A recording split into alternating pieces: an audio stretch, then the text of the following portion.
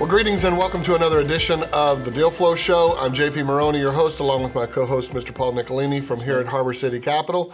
And we've got Jay Sauvé on the show with Cadence Capital. And want to jump into real quick, and I've done a little bit of research, talked to you in advance through our team, and want to learn a little bit about how you got started in the capital markets. And then we're going to kind of dig inside your knowledge of how you put deals together, your process for vetting things, and what the deal breakers are, what the deal makers are for you.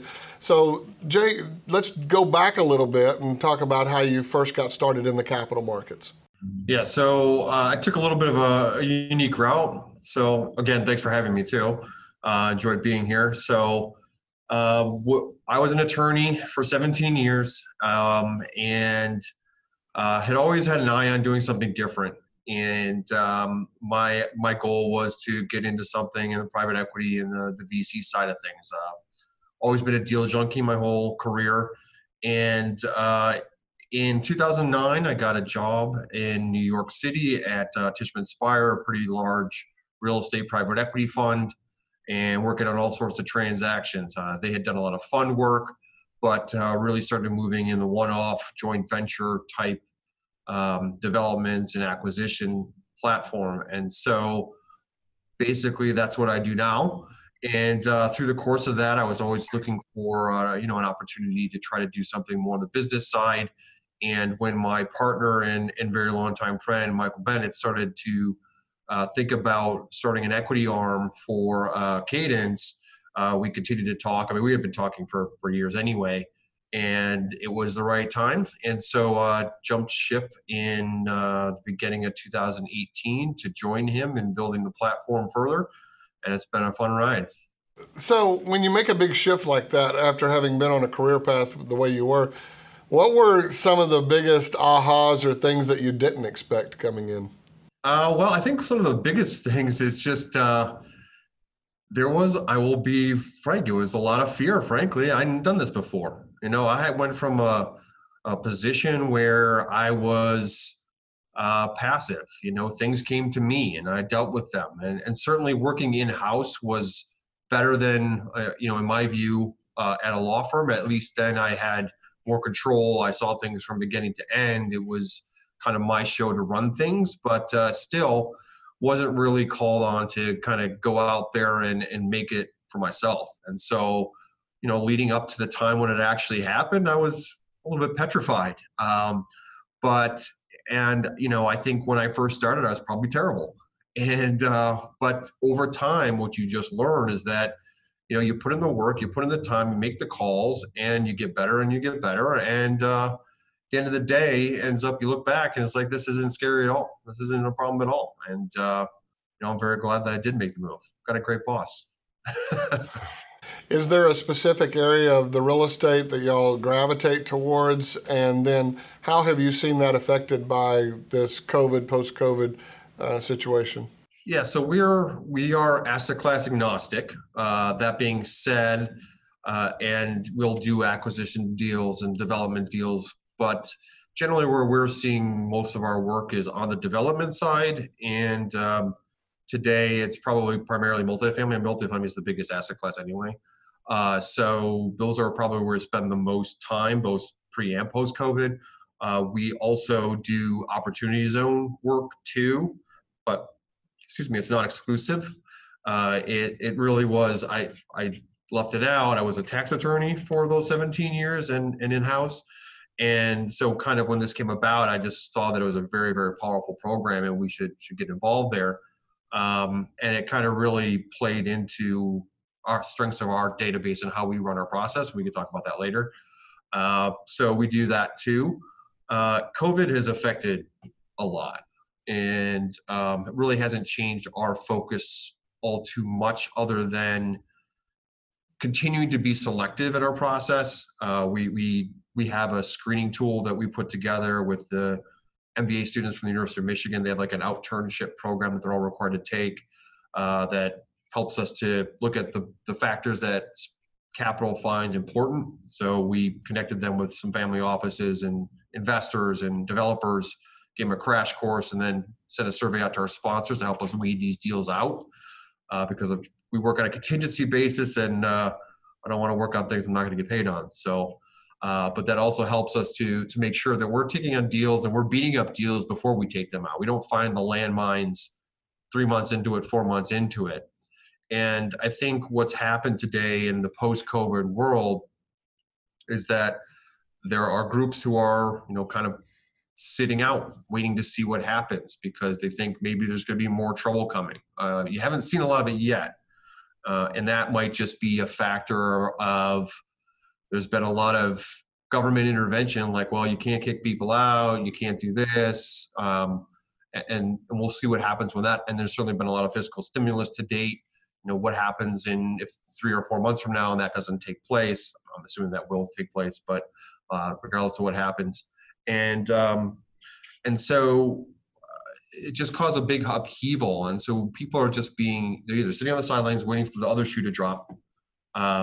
Coincidentally, that's what happened in April. They're like, oh, well, it's fine in April, but May's gonna be worse, and it never did. And well, May's fine, maybe June's gonna be worse, and never did. So it's been pretty resilient to some extent, but people are much more cautious. And there's definitely a preference for existing product compared to development product. There's certainly multifamily and industrial are more preferred. I mean, hotel and retail are kind of a mess right now. Retail was already a mess. It's just more mess. And office is the big unknown. And because it's a big unknown and how it's going to play out, it also is not getting a whole lot of traction. And so at the end of the day, we're just concentrating on the things that we think people are going to be interested in. And that's multifamily and industrial mostly. Some medical office as well. You talked about office. Yeah, I saw the other day, I think it was California, an article I was reading about where they were dumping massive amounts of sublet office space into the market. Certainly, we've seen it. I mean, you're coming in virtually with us, whereas we would love to have you here on the set. A lot of people are figuring out that they can do business remotely, where it was an option before it became a mandate. And now I think many people will never go back to the way things were before. Incidentally, if you're watching or listening to this episode of the Deal Flow Show, you can get access to our archives, our previous episodes, as well as our future episodes, and subscribe and follow us by going to thedealflowshow.com, thedealflowshow.com. Jay, we've heard from many of the past guests about the Jobs Act, so we know that that's also impacted Cadence Capital, and maybe specifically in the opportunity zones. You want to talk about that? Sure. So, as I do, I have a little bit of a deep inside knowledge. I mean, real estate has always been a very generous tax investment for investors. There's a number of provisions that you can defer recognizing income using depreciation and other methodologies. So has great advantages. You could do tax planning for generational transfers. There's a lot of things there that are, very, very detailed, but they're there. And when you add the opportunity zones onto it, but basically where you can invest capital gains of any sort into a project, defer paying taxes on those for a number of years, and then if you hold that asset for 10 years, you don't pay tax when you sell it.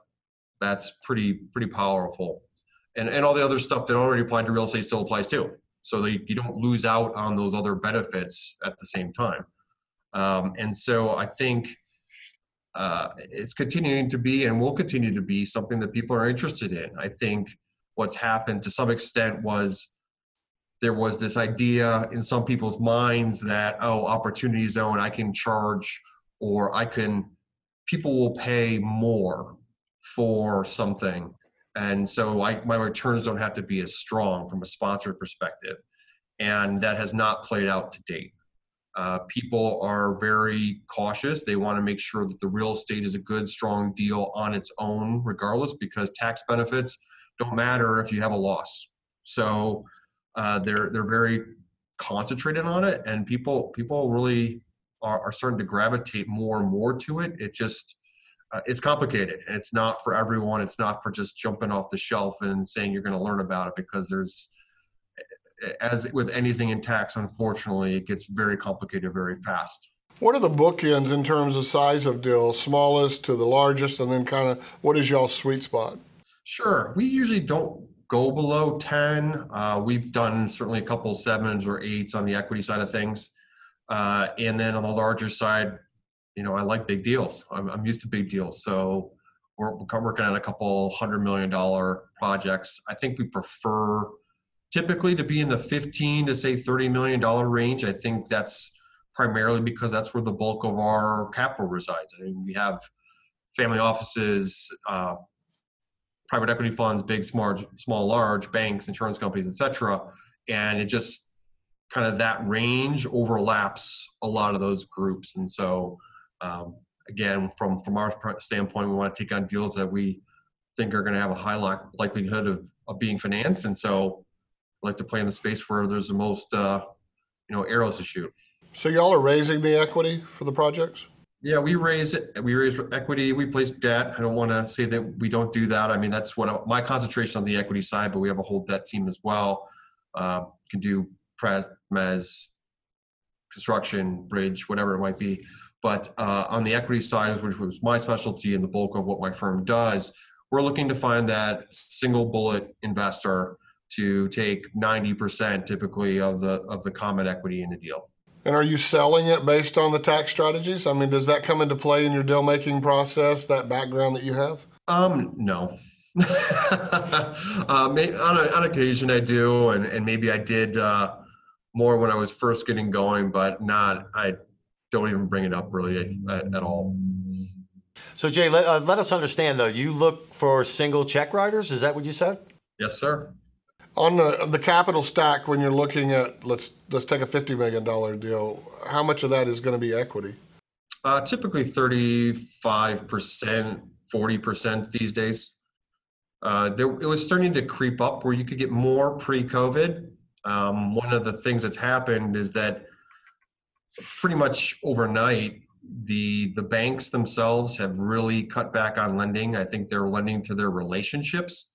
So, like a Bank of America type bank and the local banks. And then on the, I think some of the debt funds got hammered. And so leverage has come back down and people are being very conservative in what they're lending on. It's getting better. I mean, May compared to today is night and day, but it's still not anywhere near what it was 9 months ago, whatever it was. You played, with your background, sorry to talk That's about all right. that. You played a different role, as you said, with your legal background in the beginning days before making this shift. But, today, I guess, but I would be willing to bet that you take a different approach to vetting deals than the average bear because of your legal background. But when you're looking at deals and vetting deals, that pre-deal making process, can you walk us through how you think, the mindset, the process, maybe some of the steps? Yeah. So I think the first thing we want to do is we're going to take a look at, we like to get dirty so if there's something that's put together that's great as far as like an offer and memorandum, we usually create our own, got our own ideas on how that should be done. And what we're getting the Excel underwriting, and we're going to go through that and we're going to beat it up. We want to make sure that investors expect to see things in a certain format and that things are done on like a monthly basis as opposed to an annual basis. When you have like a 3-year deal, if you do something annually, you get a much different answer when you do it over what might be 40 months. Anyway, so put it into a format that makes sense. And then we're going to, I'll use multifamily. Every deal's got their own kind of metrics. But multifamily, so what are the rents? How do those compare to market rents? How fast are you leasing this up? Are you increasing rents during the construction period? How much? Where are you seeing exit cap rates? And how does your exit cap rate compare? And then lastly, one of the big things that people focus on is the delta between your exit cap rate and your yield on cost. So what's that spread? And 1.5% is a good rule of thumb. It's a little bit tighter in major markets. It's wider in not so major markets. Jay, to that point too, there's a lot of moving parts when the deals are being made. What are some of the red flags, or what are some of the deal breakers for you and for Cadence? Well, I think sponsorship is important. I mean, it's always been important, and now I think it's even more important. I think that this is something that's pretty subjective, but you always kind of get a feel for things, or if there's some kind of game playing going on, or something that usually starts to not sit very well. From us, I think there usually should be a story. There should be a good geography, I think, is one of our first things. If it's going to be outside of a certain geography, you're probably not even going to look at it. And then the returns, we just have a certain return expectation in our mind of where we think things should be today. And if it doesn't hit those initial benchmarks on our first pass, it's probably, it's out. And then where there could be landmines after that, everywhere. Just gotta be deal specific. Anything else about the opportunity zones that you can share? I know that's been a big topic. There's entire conferences and events around it right now. Where you see that going over the next few years? I think it's going to continue to grow because it's really in the maybe it's in the second inning now, where at first people didn't understand it, that it's a whole brand new branch of the tax law, frankly. And when you typical tax stuff, not to get too nerdy about it, but they develop over 10, 20, 30, 40 years. I mean, my whole job was full-time to figure out how to deal with tax rules that have been in existence forever. And so that's the amount of complexity. And we continually find, in every person in that field finds gray area all the time. So you can imagine when you have a whole new set of everything with all these new rules and details that, again, it falls off very quickly. I mean, high level, it's very easy, but devil's in the details. That's very hard to get your arms around and get comfortable with things, especially when you're talking about potentially get a single check writer for $40 million. The tax consequences could be significant, bigger, even more. So people were very cautious because they didn't know how these things were going to play out. And then over the course of 2019, more and more stuff came out, got people more comfortable. And now you're starting to see that put into practice. We're like, okay, we have a lot of the things taken care of. We have a lot of the questions solved. Now let's go find deals that make sense. And I think that the market is maturing to the point where there are less of these deals out there, I think, or I haven't seen as many lately, that are just pie in the sky type things. I don't want to list any of them because it might be obvious, but some of the things I've seen were just insane.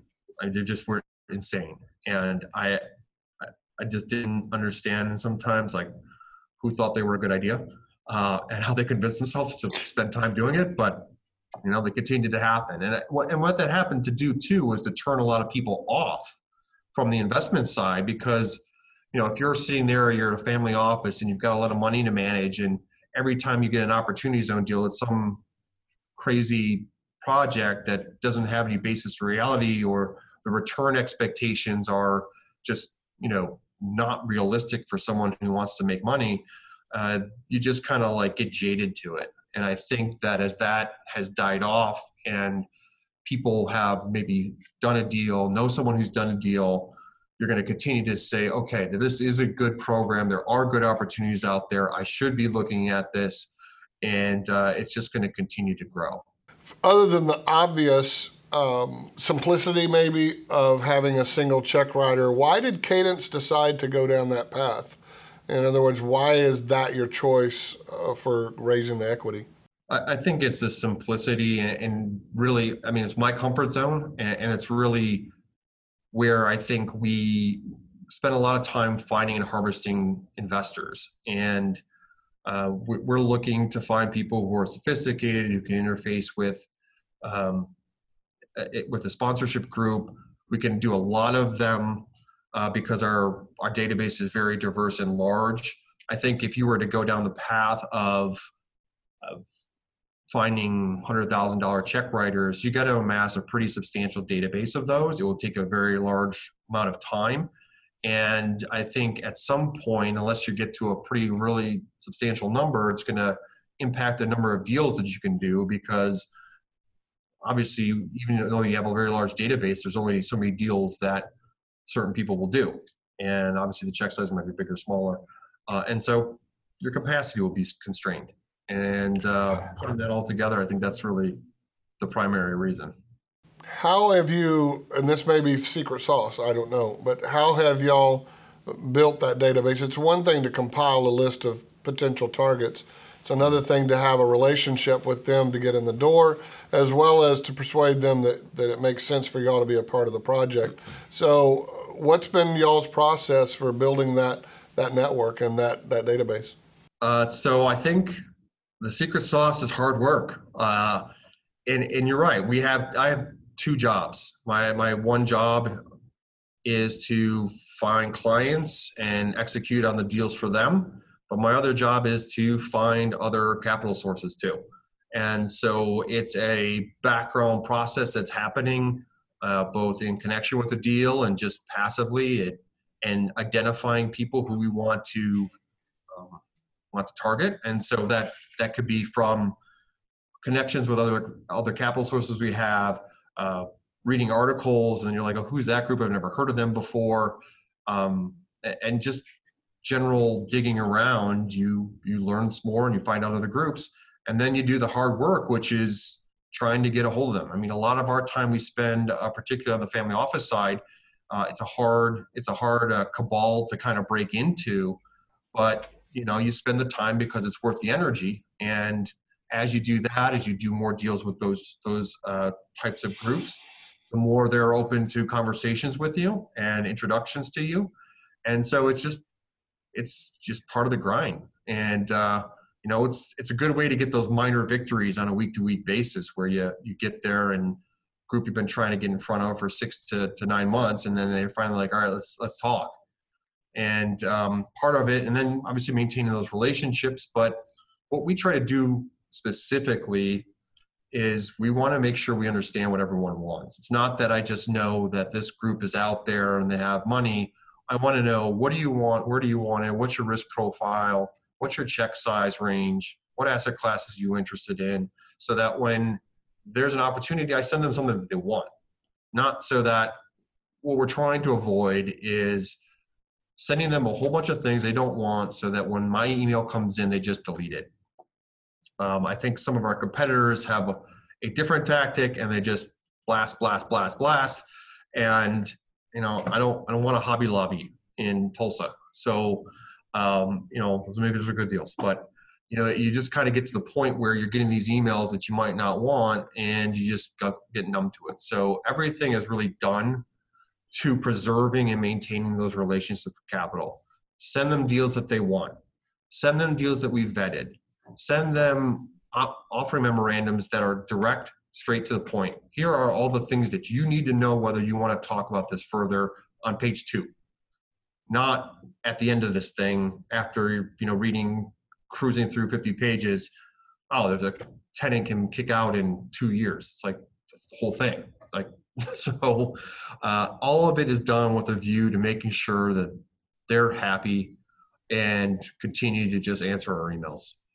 Jay, outside of the opportunity zones, give us a 30,000-foot view of where you see the real estate market going, and then where does Cadence Capital fit into that scenario?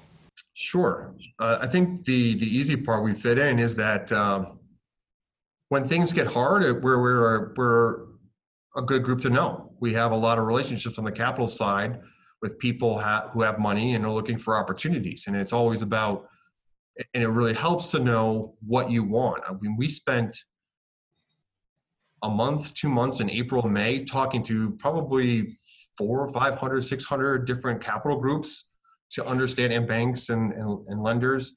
What do you want? What are you doing right now? So that's how we reacted to it. And so now when I have things that might be a little bit outside the box, or a distressed opportunity, I know some of the groups that want those. And so I'm just going to send it right to them. And maybe, that's how we get really good at our job, when we see opportunities where It's like, I know who wants that. That's this group. And you could be very efficient with your job. And then, as what's going on in the world, I think you're going to continue to see industrial being gangbuster. It's just, it was before COVID happened. It's even more so now. I knew a group that was under contract on 5 or 6 deals in a portfolio pre-COVID, dropped it in COVID, bought it 10% higher pricing after COVID kind of hit. So it's on fire. You're going to continue to see, I think multifamily will continue to do well. And I think people are going to make some good bets on the office side and the retail side and the hospitality side, because it's not all going to fail. And I personally believe that office is going to come back or maintain or whatever it is to some extent. You're going to have, maybe people want more space. There was a group that was just signed a lease in Chicago, and one of the biggest things that they wanted, they tripled their size, I believe. And one of the reasons why they tripled their size was because they wanted more space for their people. And maybe that becomes a theme where it offsets some of these people working from home. But I also believe too that the office doesn't go away because of the collaboration element. And maybe it isn't necessary for every job role, but when I certainly did transactions and when I was an attorney, I can't count how many times I would just quickly go down the hallway to get an answer on a question, or sit in my boss's office for 3 hours pounding through something that's very complicated, trying to get to the bottom of it, where that is best done internally and then in a collaborative environment together. Or another way where you just go down the hall, you go talk to your buddy and you say, oh, I'm working on this deal and I got this thing. He's like, oh, well, you should call this guy. Or did you think about this? And takes that thing in a whole new direction. And I'm talking about transactions, but I think that's one of the reasons that you're going to continue to see that in the tech world. Facebook has been doubling down. They basically said this during the Great Recession. They were like, well, what we're going to do is we're just going to get more space at a cheaper price. And you're seeing them do the exact same thing today. They're just going to gobble more and more of that space because that's what they see. And if Facebook is doing that, everyone's going to be doing that. What I also find is that it's hard to train people. And how are you, if you're a small business, maybe 4 or 5 people, sure. If you've got, like Google hires 20,000, 30,000 people a year, how do you train those people if they're all over the place? And then lastly, I think from a productivity perspective, I was a young guy once. I know Paul personally, he's a man who likes to have a good time. And, did you want to have a 21-year-old Paul and just said, here, here's $80,000, check your monitor. I don't think that's really a very productive use of people's time. And so the small cost of real estate compared to having to train and bring in new people or finding people that work efficiently, just doesn't justify the work from home experience. And so I'm just a believer that it's going to continue to, it's going to come back or stay or whatever you want to call it. Maybe with some tweaks here and there. Did I hear him right? Was he throwing me under the bus? I don't know. I was looking at you. Do you look like a guy that's partied too much? It's a compliment. If anyone Actually, wants we did have a good time up in Napa. and I have some remember that. drinks with a good man, Paul's the man. Jay, tell us though, how not everything goes up and not everything goes your way. How does Cadence deal, and maybe yourself as well? How do you guys deal with failure? It's inevitable. I mean, I think that's a good thing to ask. I mean, when I was first starting, that was another thing that was, I think, hard for me too. With getting into this type of business, is you try not to get too emotionally invested to say it, or maybe another way, you don't spend the checks before they're cashed kind of thing. And, because you just don't have control. At the end of the day, I don't have control over any of the decisions that the capital groups I introduce to deals, what they're going to do. And you could show a deal to 50 different people. They're going to have 50 different reasons why they don't like it. And so the hardest thing to do is just to kind of like take a very boring, just stable approach to everything and just know that, you're doing everything that you can. And once I've done everything I can, I start going to look for other deals to work on, things to work on to occupy my time. So I'm not sitting there just, lamenting about it. And then if that inevitable disappointment happens, or this thing that, comes out of left field happens, you kind of look and you're like, that's the most ridiculous thing I've ever heard. I can't even understand this. Then because I haven't gotten invested in it, you get over it. Maybe 2 years ago, 3 years ago, that would have been like, a couple of days I needed to recover. Now it's just like, this is absurd. And, long. Just, you get thick skin. Fair enough. When you think about failures, or what I call learning experiences, learning opportunities, you're looking in the past. I want to look into the future in just a moment. But if you're watching or listening to this episode of the Deal Flow Show, you can get access to our archives, all of our previous episodes, as well as get access to our future episodes by subscribing and following us at thedealflowshow.com. Thedealflowshow.com. All right, Jay, so here's the question. For yourself personally, it could, and I'm going to open it up just a little bit. It could be professionally or personally. Are there any unmet or unattained as yet goals, things that you're still reaching for that get you up and get you excited in the morning?